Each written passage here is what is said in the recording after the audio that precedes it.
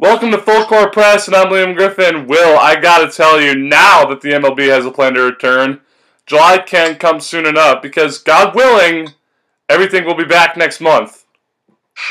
Liam, I'm not going to be the biggest baseball fan on your show, but I'm excited for any sports to start again. But if you take a step back, between July and October, we are going to have an incredible run of sports going on. The NBA, NFL, and MLB are all going to be on at the same time, which is unbelievable. Hey, don't leave out the NHL. Can't forget about the NHL. Even without fans, the return of sports will undoubtedly be a welcome thing. Alright, boys and girls, back with me today is a man who, honestly, might be the fourth ball brother in disguise, given how much he adores talking about them. Mr. Will Turlington. He's laughing, he's not denying it.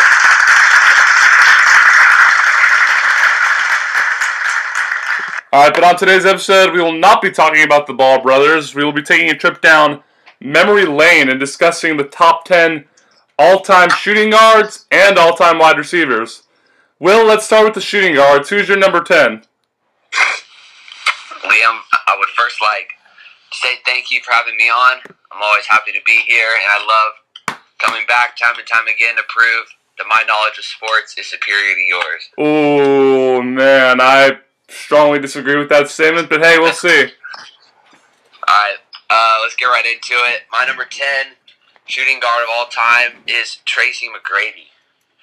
T-Mac was one of the premier scorers in the league when he was in Orlando, and sadly injuries kept him from becoming an all-time great. The reason why I have him so low is because he never made it out of the first round until he was a complete scrub in San Antonio. For this, I can't put him any higher, but give me some prime T-Mac, Liam. I actually did not include T-Mac on this list only because I consider his primary position to be point guard. You can disagree with that all you want, but I have no disrespect towards the great career that Tracy McGrady had. He played a big role for the Yao Ming-led Houston Rockets teams. No one's denying that, but I just think that his primary position was point guard. Now, on to my number 10, who, after recent events, is the only active player on this list. I put arguably the MVP of the NBA right now, James Harden, at number 10. You may be asking, why isn't he higher? He's been having all these scoring outbursts over the past 5 to 6 years.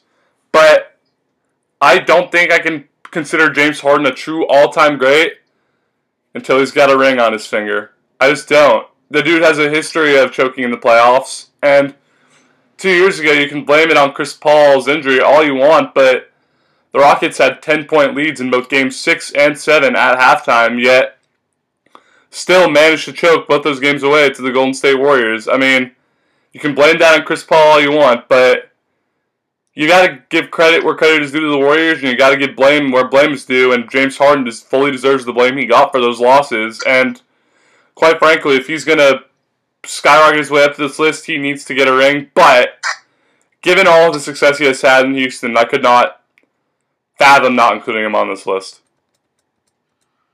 Alright, Liam, I'll deal with that nonsense later. I can't believe Nonsense. that you put James Harden that low, man. I'll get into it later. Okay. Alright, so number 9, I put George Gervin. I'm sorry. You can argue he's a small forward, but I put him here. The Iceman was a 4-time scoring champ in the late 70s for the Spurs. He was also one of the most efficient scorers the league has ever seen. He averaged over 25 a game his entire career. And I don't really have much more to say because I never saw him play, but I feel like he has deserved this spot by becoming an all-time great scorer for his position.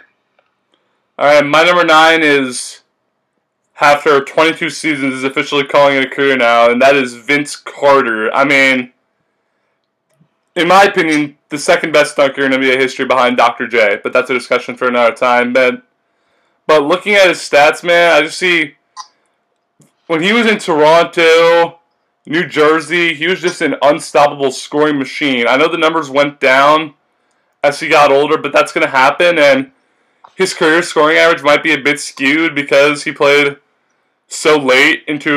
played such a late career, retiring at the age of 43. I mean, that is unheard of for the NBA. I mean, the only other person that I could think of that's done it across all sports recently is one Tom Brady. I mean, the one thing that tarnishes his resume a little bit was that he never won a championship. I'd say it's the only thing, but other than that, I mean, everyone's going to remember that Vince Sanity dunk from the dunk contest, and Air Canada takes a lot to earn that nickname. Sure does. I included him. I would include him as a small forward. So okay. No disrespect to Vince Carter. So at number 6 for me, I have Reggie Miller. Number 6? I'm sorry, number 8. I'm sorry, number 8. The second leading three-point shooter ever. Earned this spot through 2 things: longevity and playoff success. He was the best player for many Pacers teams that were very, very close to winning a championship and were contenders year after year in the 90s and early 2000s. He gave Jordan's Bulls the toughest matchup ever in the 98 playoffs. That's according to Jordan, not me. And then we all know what he did to Spike Lee's Knicks, which were a better team, but ultimately Reggie was just too clutch for the Knicks in the end, with some legendary performances, including the 8 points in 9 seconds. And one of the best trash talkers ever ends up at number 8 for me, Liam.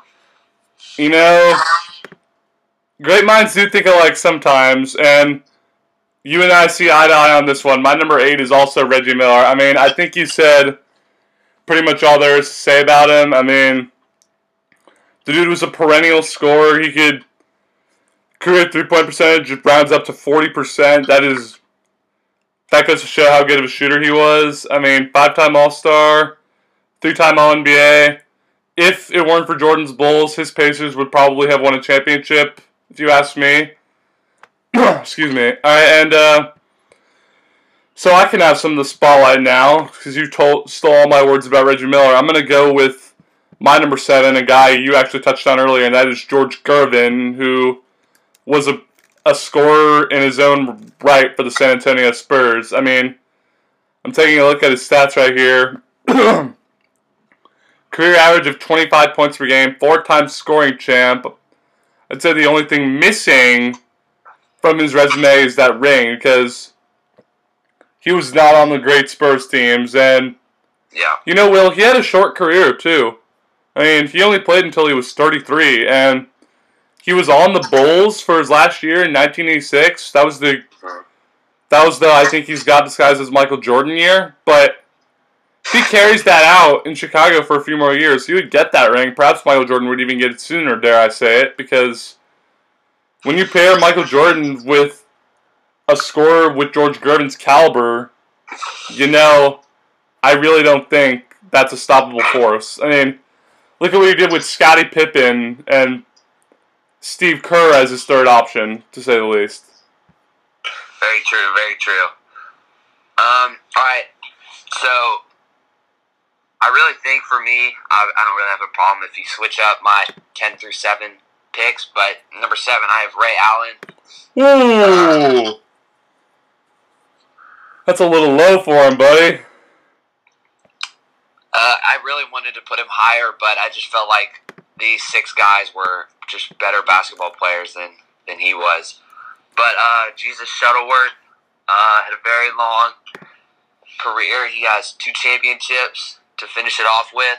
And I think people forget that he was an elite scorer, not just shooter, in the beginning of his career with Milwaukee and Seattle.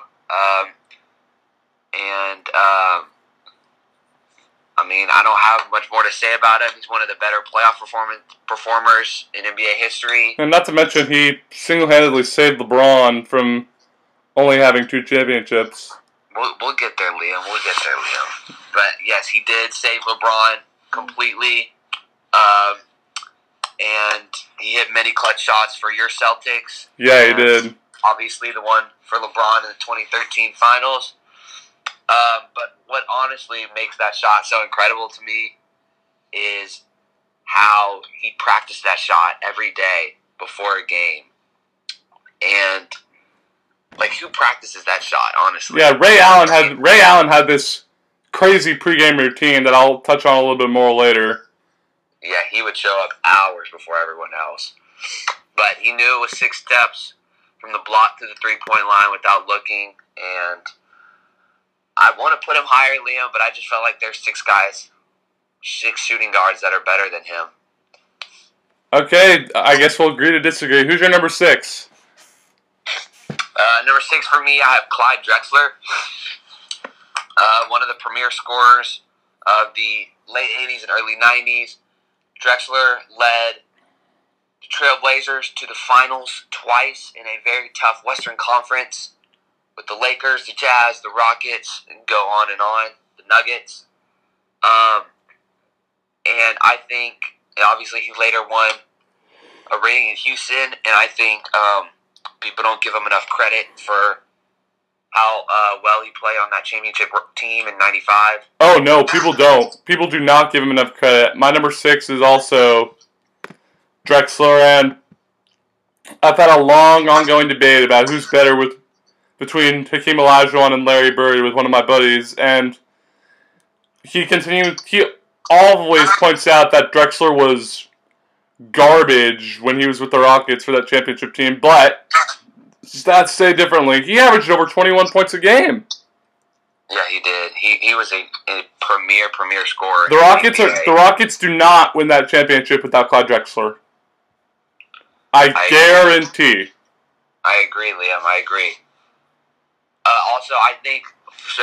I'll explain my reasoning why I have Drexler over your guy Ray Allen. So I feel like his 2 finals runs in '89 and was it 92? I think so. I feel like no, it was 90 and 92. I'm sorry, it was 90 and 92. No, you're good. I just felt like those 2 playoff runs did enough to pass him over Ray Allen, and because Ray Allen never really led a team far in the playoffs. Okay, yeah, I got you. The number 1 option, and he did it twice. And that's my reasoning. I'll let you go ahead. All right, I'll go into my number 5, and I have a man that some foolishly consider a point guard, but anyone, I believe him to be a premier shooting guard in the National Basketball Association, and that is Allen Iverson. I mean, in his prime, the dude was a 30-point per game scorer, and his career average show it, finished up averaging 27 points per game. The one thing he didn't do was bring home a ring.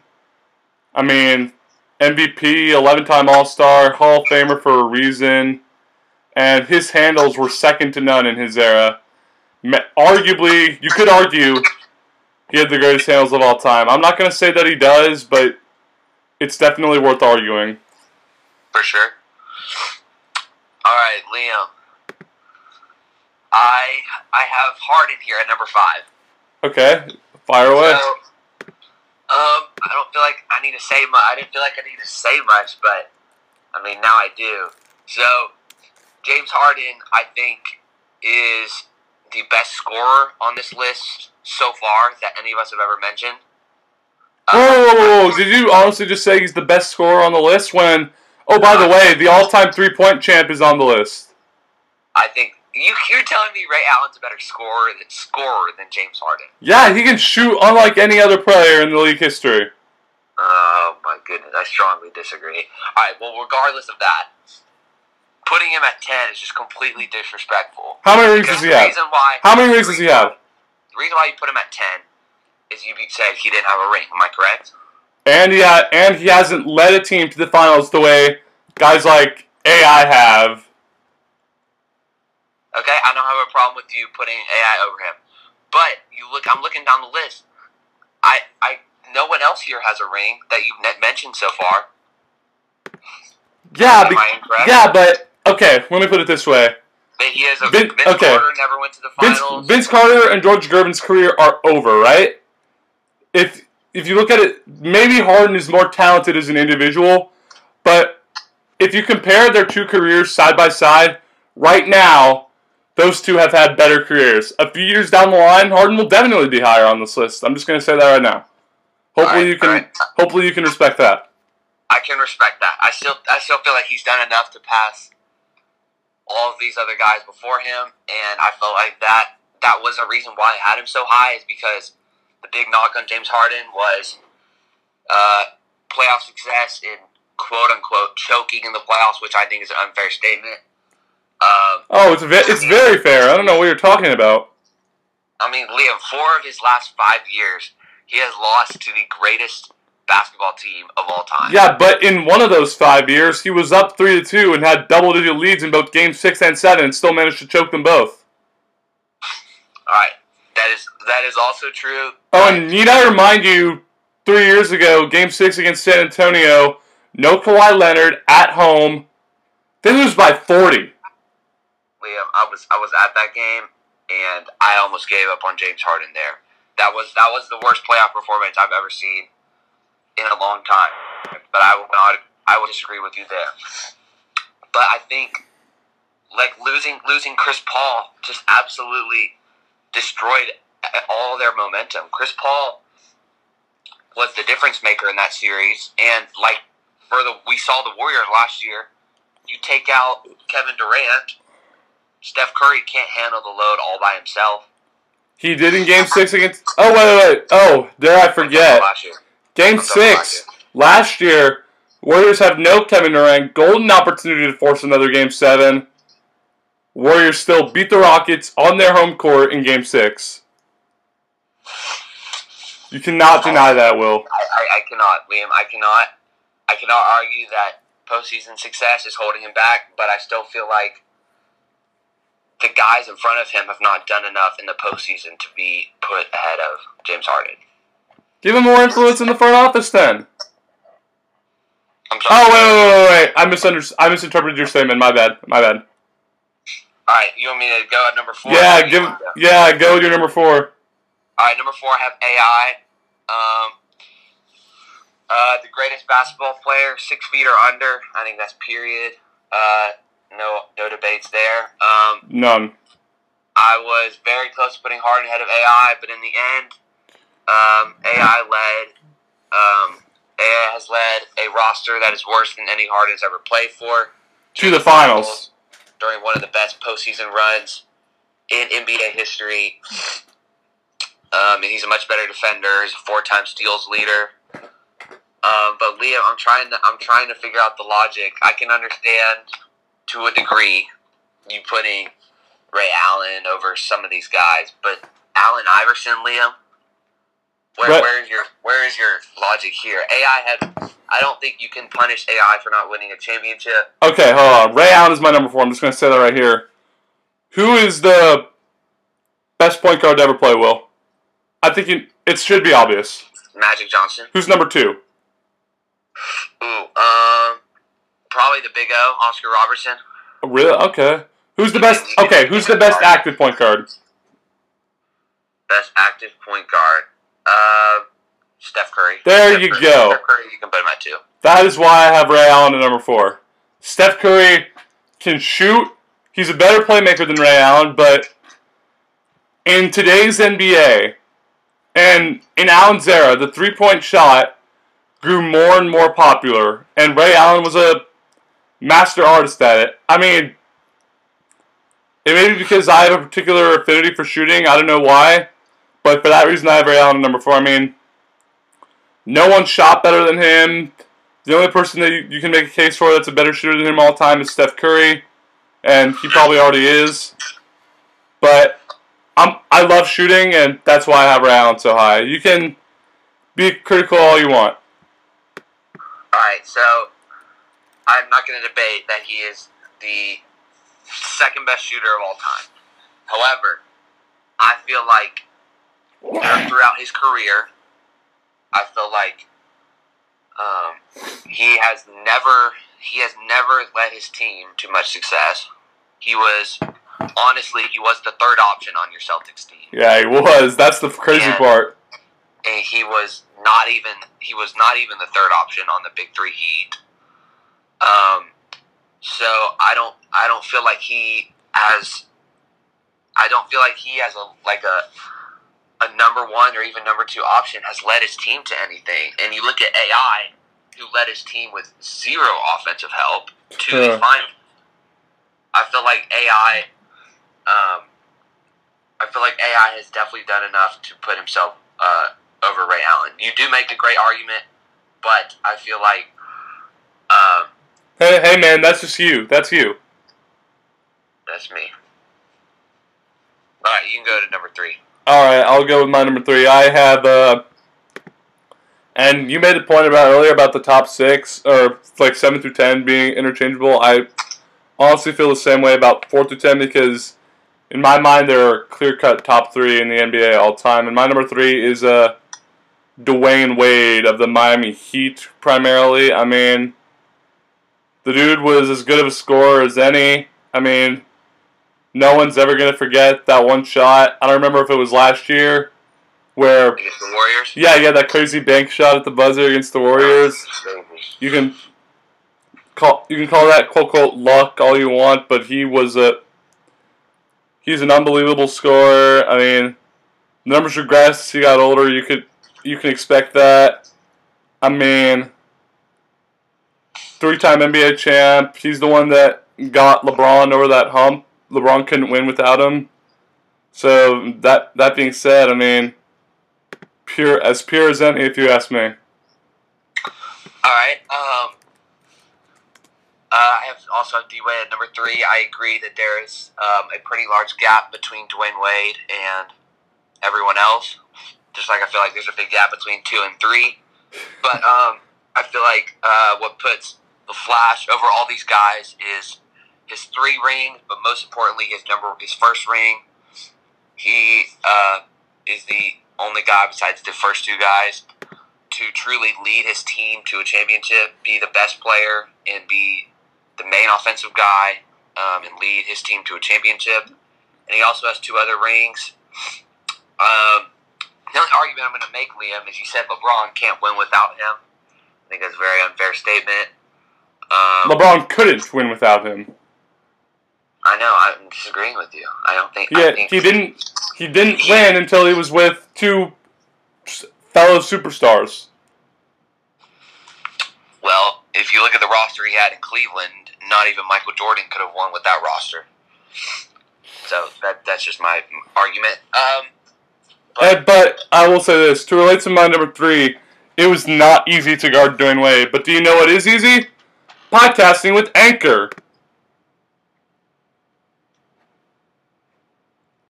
Alright, with that, we move on to our number 2s. Will, I think I know who it is, but I could be wrong. If you don't have this person at number 2, I might as well call you crazy. At number 2, Liam, I have Kobe Bryant. Good.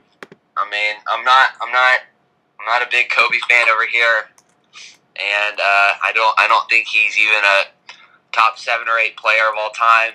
But out of respect for Black Mamba, I'm just gonna put him here and just leave it at that. He's clear-cut number 2. There's no argument to put him ahead of 2. There's no argument to put him behind 2. Alright, my number 2 is also Kobe Bryant. I mean, I never liked him when he played, but the stats are undebatable. I mean, in 05-06, he averaged 35 points per game. A number that wasn't reached again until, I think, this year with Harden, averaging like 37 a game. And 18-time All-Star, 5-time champion, 12-time All-Defensive. He does not get enough credit for his defense, I'll say that. MVP, All-Rookie, 15-time All-NBA, 2-time scoring champ. I mean, there's not much more to say about him. Black Mamba. He has influenced many players in today's game, including Jason Tatum, one of my favorites. Very true. All right, Will, and I think it goes without saying who number 1 is, the GOAT, Michael Jordan. No debate. Michael Jordan at number 1. Let's get on to the next subject. All right, let's get on. Time for the history lesson, boys and girls, where we honor great achievements of the past in the coming week.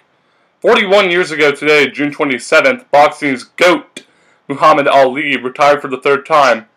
Ali was adamant during his press conference that this was it, but in reality, it wasn't.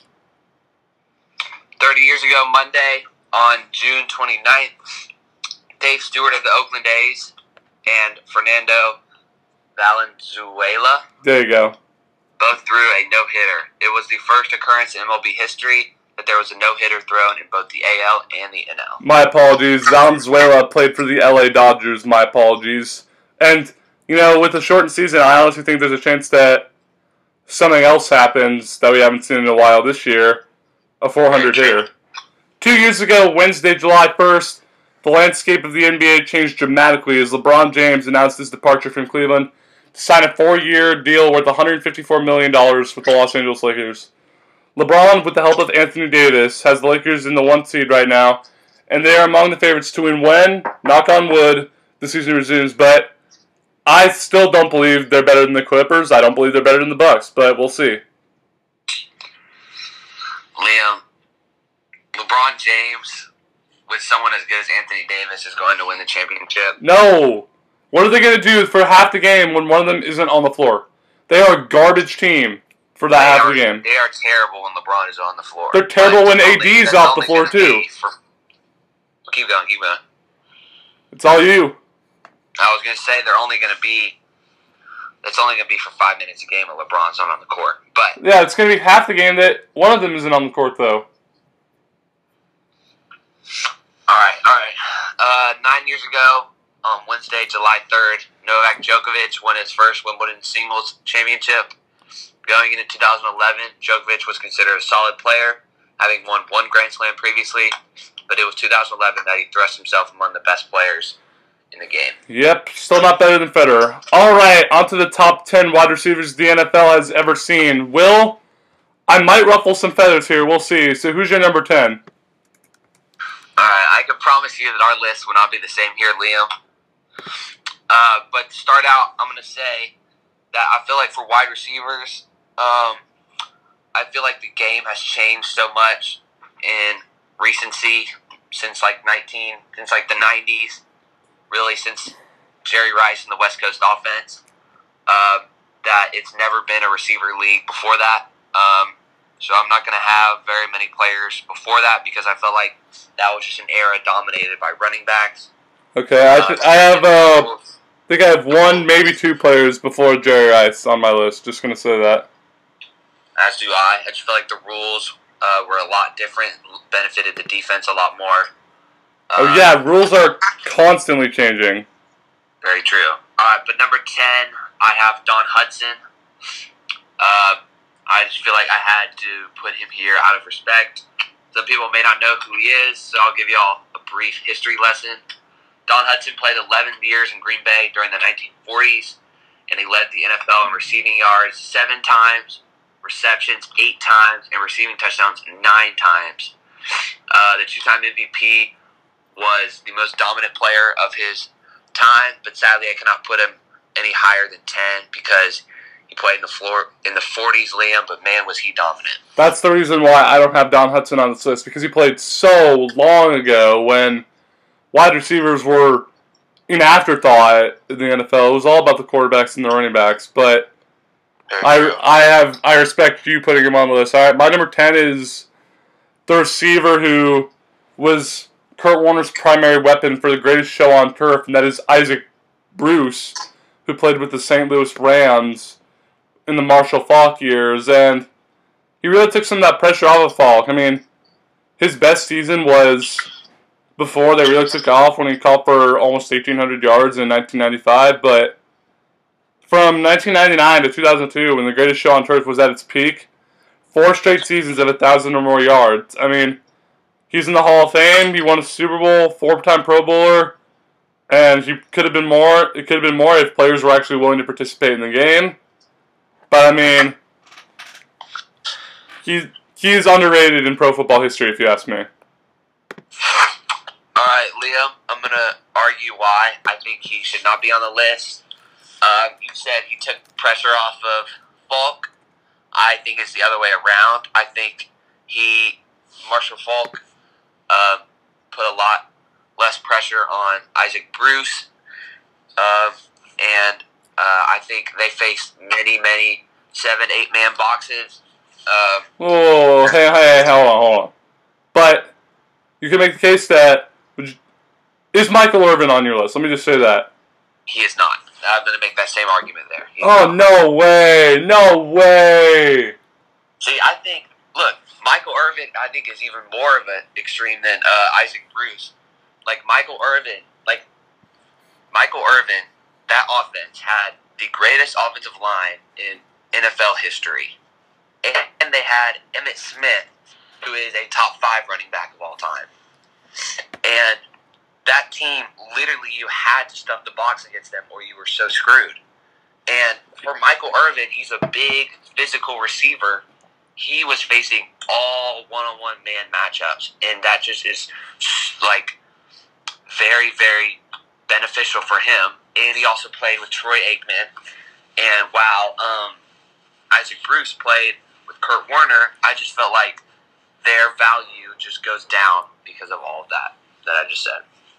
That's the argument I'm making. I disagree. Alright, I'll go to my number 9. And, my number 9 really didn't blossom into the Hall of Fame type receiver that he is until he was 28 in his 7th season playing for the Minnesota Vikings. And that is Chris Carter.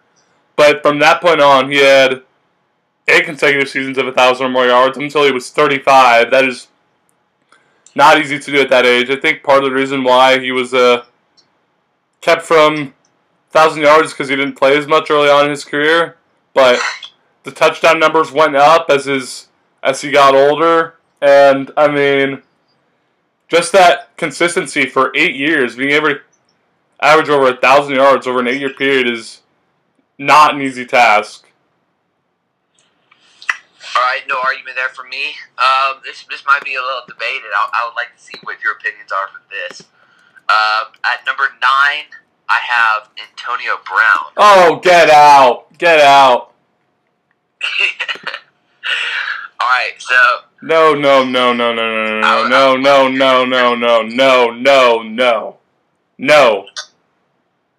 just because it didn't work out with the Patriots doesn't mean it's not going to work out for this list, Leo. Didn't work out in Pittsburgh.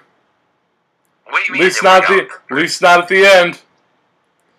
All right. Well, let me get my argument. All right. So, from 2011 to 2018, which is the second year, 2011 was the second year, he has been a top receiver in the NFL, and for many of those years, he's been the best receiver in the NFL. His consistency is incredibly underrated, and I think people forget that he had over 100 receptions in 6 straight seasons, and he failed to reach 1,000 yards only once because he only played 12 games that year. He's an extraordinary talent that has been the most consistent receiver of this past decade, and I think he's been the best receiver this past decade, while never having a good number 2 option next to him. But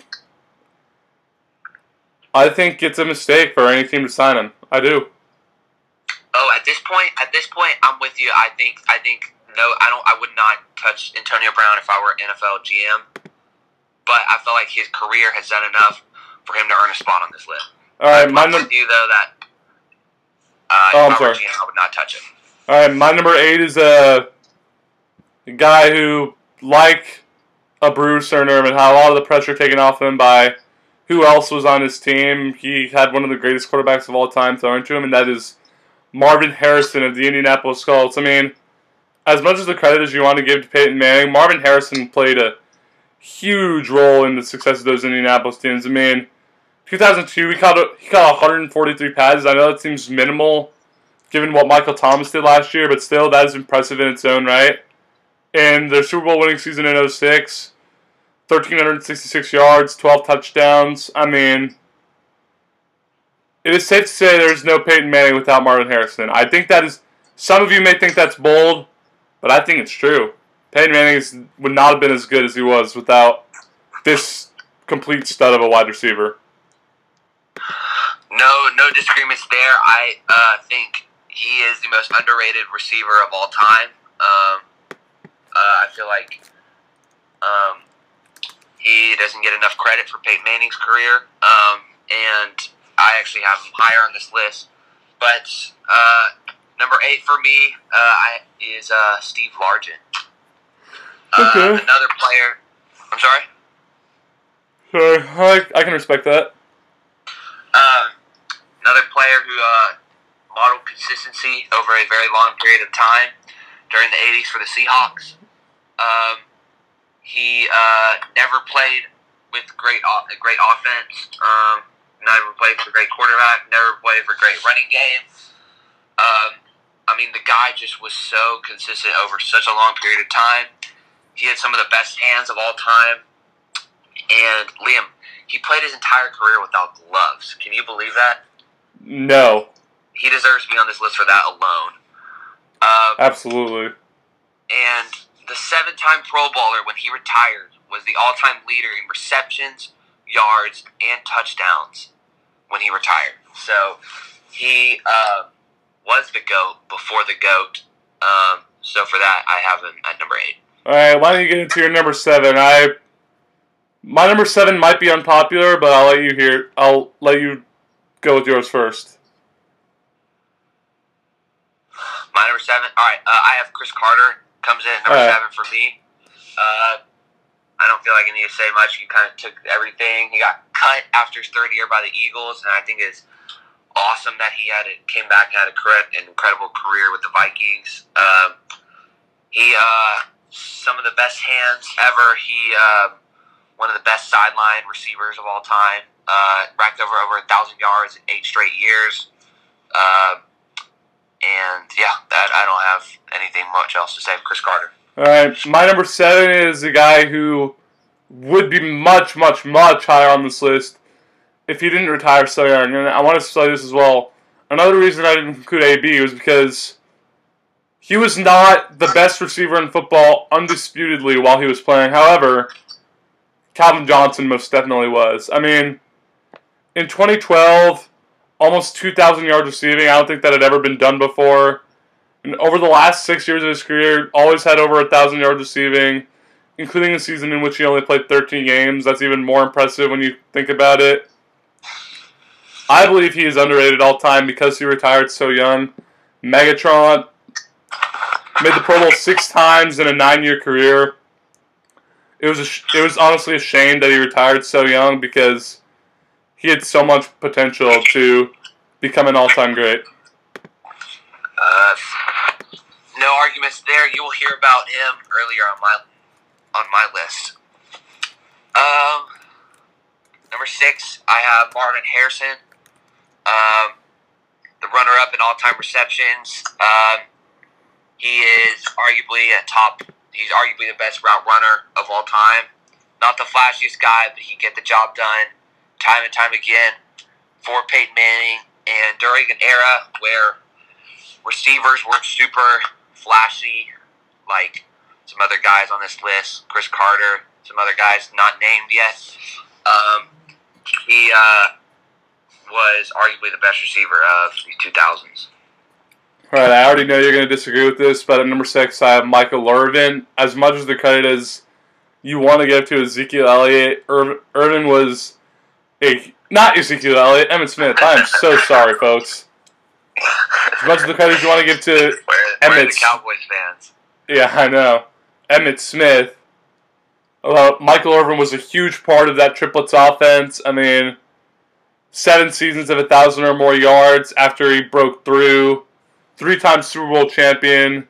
I mean, when you're the best receiver on a 3-time Super Bowl winning team, it speaks magnitude to how good of a player you are. I know that you don't like him because he played with Emmitt Smith. In my opinion, the best running back the NFL has ever seen. But that's a discussion for another time. Wait, you think Emmitt Smith is the best running back ever? Either him or Barry. Okay, I strongly disagree. I don't think either of those are the best. Who do you think is the best before we move on to our top 5? I think Jim Brown and Walter Payton are a very close one. Okay, I can respect that. All right, so here's why Michael Irvin only made 4 Pro Bowls 5 and 1 All-Pro. I'm sorry, 5 and 1 All-Pro, and I just felt like his value to that offense was not as big. Like I'm like, if you put Michael Irvin on any other team in any other period, he would not be on this list. Okay, I see your point. All right. I had a very tough time with this, Liam, but I'm putting T.O. at number 5. Okay. No disrespect.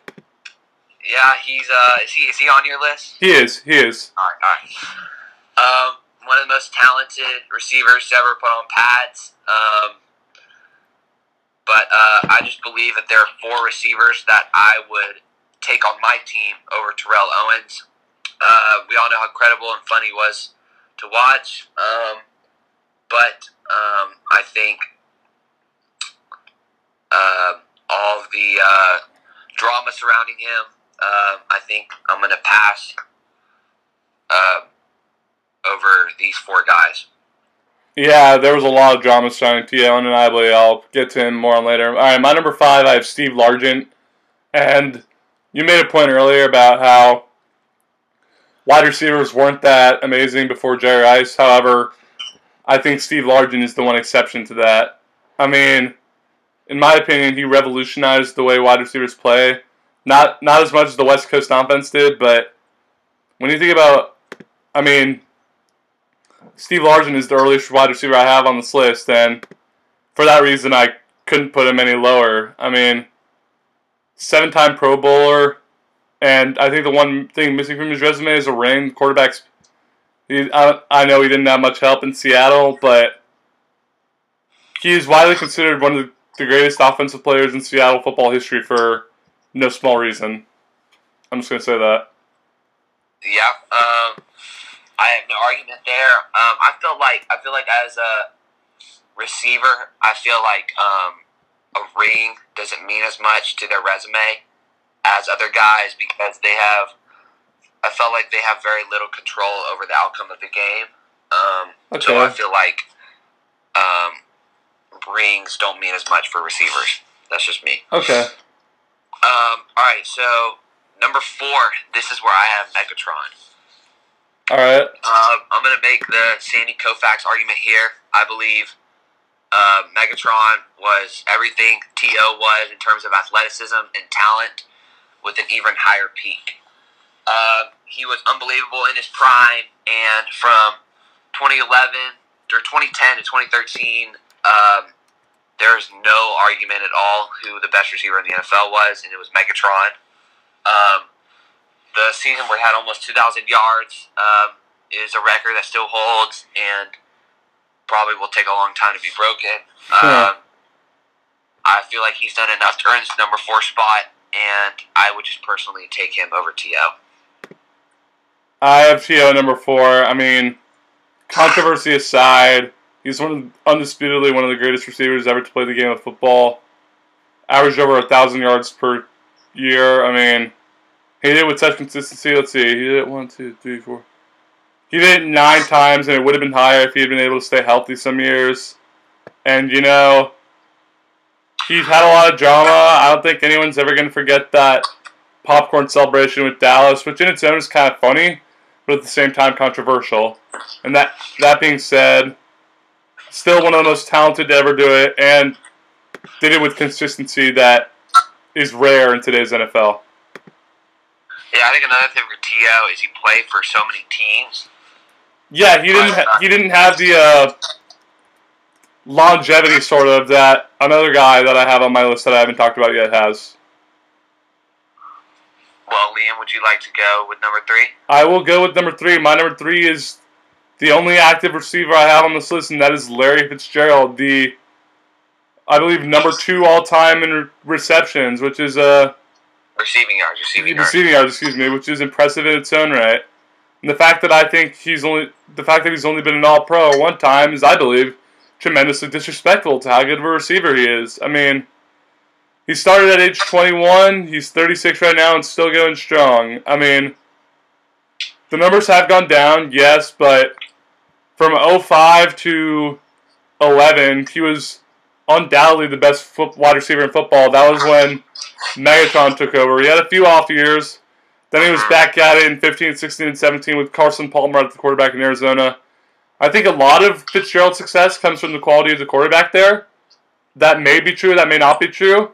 Because I noticed how in 2018 he did not have a great year with, I don't even know who their quarterback was, Josh Rosen. But I think this year with having played a year previously with Kyler Murray, he's going to be a huge force to be reckoned with.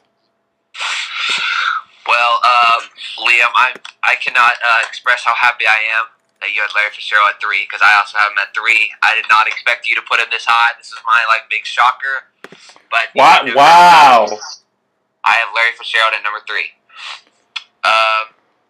There are several guys on this list lower than Larry that are more physically gifted than he was, but I would take Fitz over each one of them. His longevity is second to only Jerry Rice. You can maybe argue Steve Largent, but that's beside the point. Spent his entire career with a below-average organization in the Arizona Cardinals, and I think his work off the field with his Walter Payton Man of the Year award in 2016 speaks for itself. And I would take you just want Larry Legend to be on your football team. Period. He had one of the best performances of a receiver in the Super Bowl when he played the Steelers. Yeah. That was incredible. Got betrayed by the sidelines in that game. He sure did. Should have got James Harrison. Yeah, that too. Yeah, that's all I got for Larry Fitzgerald. All right, my number 2 is certainly a colorful guy, to say the least. I mean, you could call him Antonio Brown before Antonio Brown, and that is Randy Moss, because he ended up with 5 teams throughout his career, including 3 in one controversial 2010 season. But before all that, he was a beast. He had 1,300 yards in his rookie season. He had 10 seasons of over 1,000 yards. That is unheard of for the wide receiver position today. I mean, him and Larry Fitzgerald, you could easily make an argument that both of them were the best wide receiver in the game before Megatron. I give a slight edge to Fitzgerald because he had a little bit more longevity in staying with a certain team. But Randy Moss, controversy aside, one of the most gifted to ever play. I also have Randy Moss, second greatest wide receiver of all time. I think he's the most physically gifted receiver we've ever seen. He is standing at 6'4". This is I googled this. He reportedly ran a 4.25 40-yard dash. Really? And he reportedly posted a 51-inch vertical. Oh my god! I don't know how true that is, but that doesn't surprise me. No, it doesn't surprise me either. Freakishly athletic. I mean, if catching a ball over someone is named after you, I think you're one of the best to ever do it. Absolutely. I mean, the segment on a Monday Night Countdown, You've Got Mossed, is one of the most popular for a reason. Exactly. Football, I don't think, has ever seen anything like it before or since, and I think Randy Moss sits comfortably at number 2. And I think it goes without saying, our number 1 is, again, I have Jerry Rice, the best wide receiver of all time. As much as you can attribute that to Stickum, I don't think it was illegal back then. But, 13-time Pro Bowler, 3-time Super Bowl champ, most receiving yards of all time, undoubtedly the best to ever play. I don't think I have also have Jerry Rice, without a doubt. I don't think Stickum plays a factor. The guy practice catching with bricks, so I mean the guy obviously can catch anything. But Liam, I'm not going to debate this. I'm going to debate. My debate is going to be. I'm not going to spend talking about number 1 receiver. The real debate is if he's the greatest football player of all time. Ooh, I think that he is. Really? I would love to hear your argument against this. But I'm he has saying the most touchdowns within for anyone of all time, a running back and receiver, which I think is incredibly impressive. I don't know how much of his success is due to this, but Jerry Rice played with two of the greatest quarterbacks to ever play the game, in Joe Montana and Steve Young. That is a great argument. So you can make the point that he wasn't the leader on those teams, whereas you know who I think the GOAT is, was the leader of 6 Super Bowl winning teams. See, here's what you can make the exact same argument with. You can make the argument that Belichick led him, and that's part of the reason why I think the upcoming NFL season is going to be so fascinating, because Brady has the chance to prove that Belichick doesn't deserve all the credit for the New England success over the past 2 decades. Yeah, I agree. This next season will be very telling. But the reason why I'm not going to argue, I think Tom Brady's best quarterback of all time, even though I hate to say that. I'm not going to argue that. But I think as a pure football player, I think Jerry Rice is the best ever to ever do it. Okay, I can respect that. He was not a freak athlete, but he worked harder than everyone else. That's my argument. All right, I respect it. Well, folks, that's all we have for today. I'm Will Turlington. I'm Liam Griffin. I'd like to thank Will for being my guest again today, and thank you for tuning in. Be sure to give this podcast a follow on Instagram at Fulcrum Press Podcast. And if you're interested in being a guest, please DM the podcast or contact me. Be sure to tune in next week for a special 4th of July episode as we break down the top 10 active catchers and all-time small forwards. Please, please, please stay healthy, wash your hands, stay home, and stay positive, and we'll see you next week.